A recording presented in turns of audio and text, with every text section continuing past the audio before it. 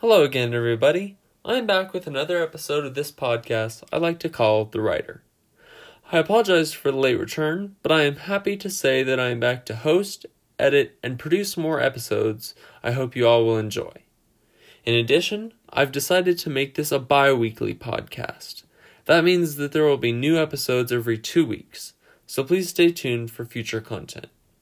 Anyways, this week on The Writer, there will be a poem about the common garage door handle, and another one about sunsets.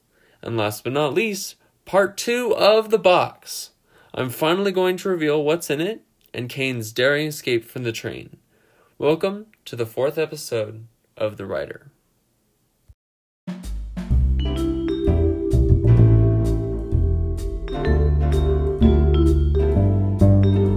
Up first, we've got a wonderful poem about that pesky little rope with a handle on it that hangs from the garage door so you can pull open the door if it malfunctions for some reason.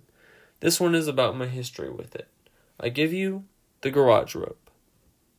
There's a rope on my garage door that I've always wanted to grab, but somehow I could never reach it. For the early years, it seemed my hopes dangled on a piece of plastic a million miles away. I'd come home from school, put on my rocket boots, and shoot up to touch a strand of desire further than our furthest star. But I never could. It was always just an inch away. Then as I got older, bolder, always with a chip on my shoulder, I realized there was more to life than a handle on a piece of twine.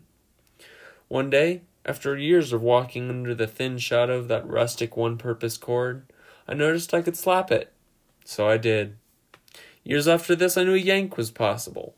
Just as I had my hand on the handle, I watched the rope with plastic on it get in its spaceship and fly beyond our galaxy, because I was told this lifelong dream was way more trouble than it was worth. And a decade later, rope with plastic finally paid me a visit, told me I could hold it for just a moment, just until the electricity exploded through my house once more.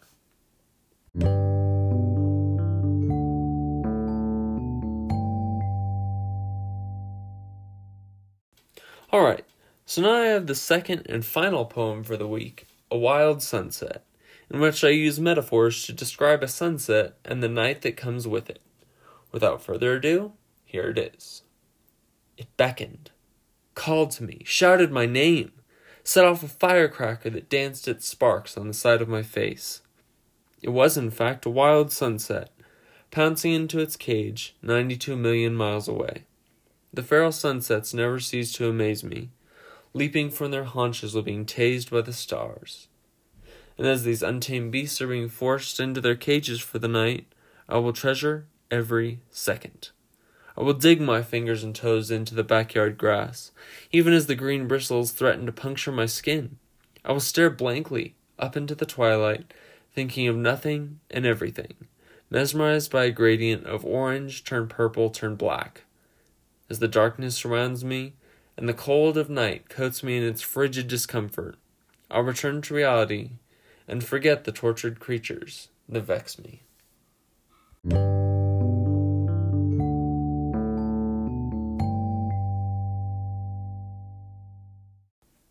Okay, now that I've read the poetry for the week, we'll get to part 2 of the story, The Box. I hope you'll forgive me for delaying this for a month, but I was having trouble focusing. Anyways, if you haven't already listened to part 1 of this story from episode 3, I'll give a short recap so we can pick up right where we left off. On the way to his job at a library in Colorado Springs, Kane receives an unexpected box as a gift from a strange cloaked man. Kane then sees a small, yet terrifying note on it that causes him to drop the box, which lets out a series of chirps. Questioned by strangers from the train car as to its contents, Kane lies and says there's a hamster inside. A small boy then asks to see it and helps Kane cut open the box to find that inside is not a hamster at all. So here we go with part 2. Instead of a hamster, an inch-tall, peach-colored creature with fur that felt like freshly cut grass stared up at everyone in apparent dismay. The little thing had its teeth bared and was just about to pounce. As it reared back on its haunches, target lock on the tiki-head lunchbox boy, Kane threw down the cover of the box just as the creature launched itself, only to hit the inside of the box harmlessly. As a loud thunk was heard, the audience jumped back. This seemed to bring everyone back to reality as they all started shooting Kane with questions and comments. "What was that really? Where'd you get it?" "That's no hamster, it's an alien." A thick crowd was now crowding the train car, and Kane started backing away, knowing he had no good answers to give. People would think he was crazy. The hooded figure, doing another read-through of the Harry Potter series, and not even having the box with him when he got on the train in the first place. As the train car filled with people, each new person hearing a different version of the truth than the one before them, Kane decided it was just best to get out of there. He stuffed the box back into his coat quickly, desperately wanting to know what the creature was as well. As long as the train wasn't moving too fast, he was going to jump and hopefully not break anything. He figured the train was close to a hotel or someplace to stay. So as Kane rushed to the emergency hatch adjacent to him on the train car, hands seemed to try and grab him from all directions, but none managed to grasp anything but his coat, but even then, not quite a firm grasp. As soon as Kane reached the hatch, he twisted the handle, threw it open, and somehow propelled himself through it in a matter of seconds. Before Kane knew it, he was gripping the window from the outside, dangling his whole body along the train side. Just before he dropped to the ground, Kane noticed the hooded figure on top of the train, appearing to look down on him. Kane disregarded it, closed his eyes, and released his grip on the window, letting gravity take him and the box creature to the ground.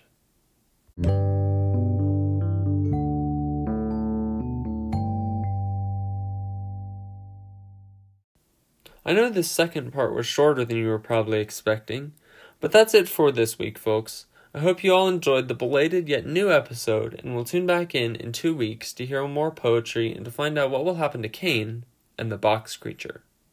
I should be back with episode 5 on Christmas Day. Thanks for listening, and happy holidays to all. Hopefully you'll hear from me soon.